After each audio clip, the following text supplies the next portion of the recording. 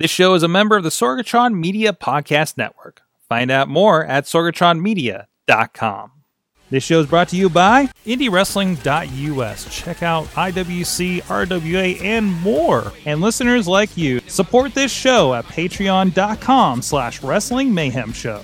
Hungry as fuck, but I ain't starving yet. Paying for the pain, cocktail bar set. Never said I was a gangster or thug, but I'm an animal. Feeding for the taste of the floor.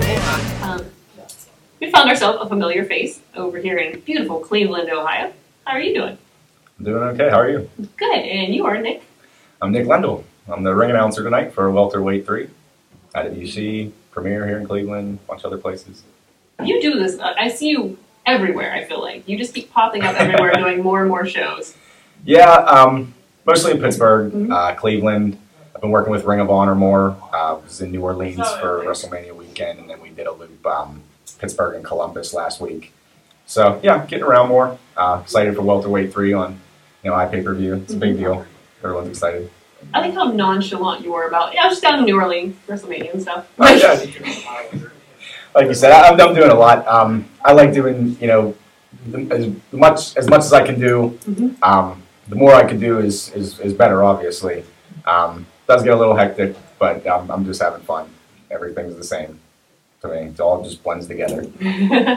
What makes the welterweight show different from the other shows you've been doing lately? Well, obviously, the biggest thing that stands out from the welterweight shows are everybody here is under 185 pounds, which is a big deal. Obviously, in the last few years, WWE has revamped their cruiserweight division, which is wrestlers under 205 pounds. But a lot of the times when you watch Monday Night Raw, SmackDown, even Ring of Honor, a lot of their guys are not that much bigger than the cruiserweights. I don't want to give anything away here, but Seth Rollins, who's a main eventer on Monday Night Raw every week, is 217 pounds. Oh, wow. Finn Balor, I don't even think is 200 pounds. And if you watch Raw now, the ring announcer doesn't even announce his weight. They just say where he's from, and that's it. Because, if I'm not watching wrestling, I don't know anything about wrestling, and I turn on Monday Night Raw, and a guy like Finn Balor is in the ring against someone like Tony Nese, who's in the cruiserweight division, who is, I don't want to say anything negative, is considered a little lower level than a Seth Rollins position or a Finn Balor position. No disrespect to anybody, but if I turn on a show not knowing anything about wrestling and I see Tony Nese one-on-one with Finn Balor or Seth Rollins, I'm thinking, wow, this is pretty even. They're about the same size, but if you're a wrestling fan, Tony Nese or whoever comes through the curtain, you're thinking, Seth Rollins is going to destroy him, So it's nice to have almost, you have the 230, 50-pound guys, and then you go down one step below for the cruiserweights, and it's even cooler now because these are the younger, I don't want to say younger, some of them are younger, even smaller than that, one level down from that, because a lot of the guys, 160 pounds, 150 pounds, I think Nate Wings is the smallest guy we have here tonight. He weighed in at 136 pounds. Oh, wow. For someone like that, to be taken seriously 10 years ago or even 5 years ago, it just would not happen. So with the resurgence of 205 Live and this revamped cruiserweight division, the welterweights are, I don't want to say in line with that. It's something different because some of these guys are even smaller than the guys in 205 Live. It's the smallest first welterweight division I've heard of or I know of. You get to see that obviously the ring action is much different. It's more in the air. It's more fast paced. Because I think when you have a lot of the big guys, absolutely, it's a much slower pace, and these are just like bam, bam the whole time. Yeah, and I think a lot of that has to do with the way the cruiserweight started in the 90s, 1996, 95ish. You saw Rey Mysterio come in, and obviously Rey Mysterio is smaller than 90% of the people he's facing, probably more than that. So if you see a guy like Kevin Nash, who's a big power guy, Rey Mysterio can't do those moves. So you need something to stand out. So I think that's where it started with the fast pace and the moves off the top rope and out of the ring. And a lot of guys take to that style because they feel the same way. I'm smaller, so I need to bring something else to the table. But you'll see tonight, a lot of these guys don't feel that way. And they don't, just because I'm 150 pounds doesn't mean that I have to do 3 flips off the top rope. And, I can wear you down with a submission move just like a 300-pounder. So it's a huge, wide variety of different characters and different athletic styles that will all mesh together. It's going to be an awesome show. The first 2 have been awesome, so excited for the third.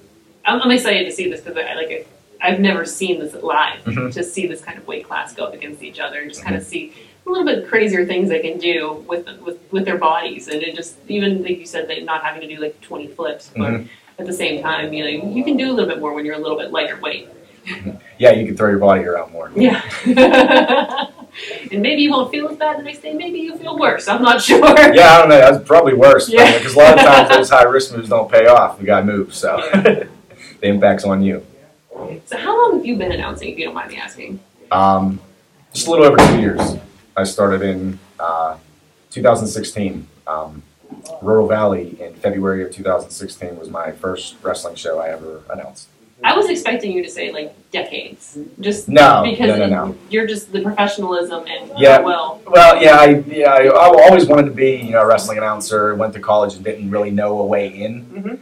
And I saw online that WWE was having the first ever tour of their performance center. You would pay and you would go to visit the performance center, and obviously it was for fans. But me, thinking selfishly, I thought, you know what, if I can go in there and just maybe talk to somebody or So it turned out that a lot of people that were there got to do things. So, they had one guy hold up the belt for a championship match, and they had one guy as the bell ringer, and everything. So I asked if I could ring announce, So to me, that was it. Doing that was it, because I was in a WWE ring. I got to do it. And following that, I started getting, tweets from people that had, saw the footage or whatever. And then I got in contact with IWC, started working IWC, and from there started doing boxing shows, branched off. I worked at the Monster Factory for a little bit. Then I had a tryout with Ring of Honor this past July, and I've been working with them pretty consistently, as well as these shows in Cleveland every month with welterweight and Premier.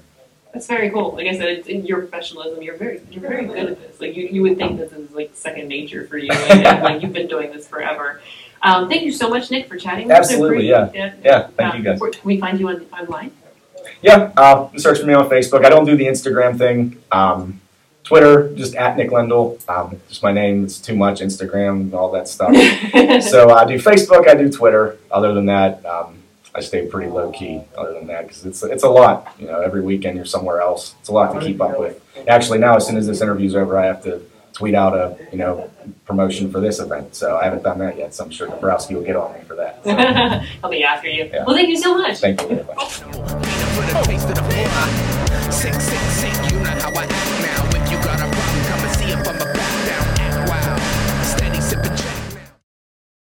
This show is a member of the Sorgatron Media Podcast Network. Find out more at sorgatronmedia.com.